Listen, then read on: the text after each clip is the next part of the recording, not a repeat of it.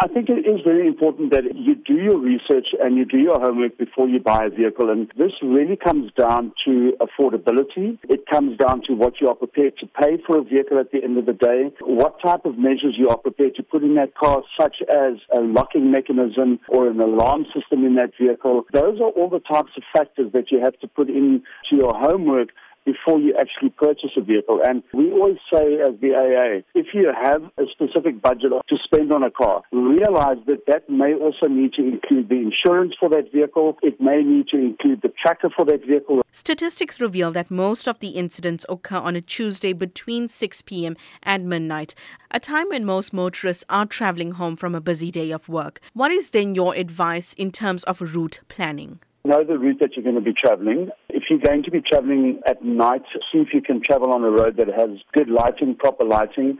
And then there are a few things that you can do. For instance, don't leave any valuables in open view. Rather put them in the boot of your car. Plan your route and avoid going to areas you are unfamiliar with. In the event you do encounter a situation where you are being hijacked, our advice is always not to argue with the hijacker. Make sure that you keep your hands in plain sight. Always remain as calm as you possibly can. I know it's a very difficult thing to advise people to do. And remember, if you are in that situation, your life is more valuable than your vehicle.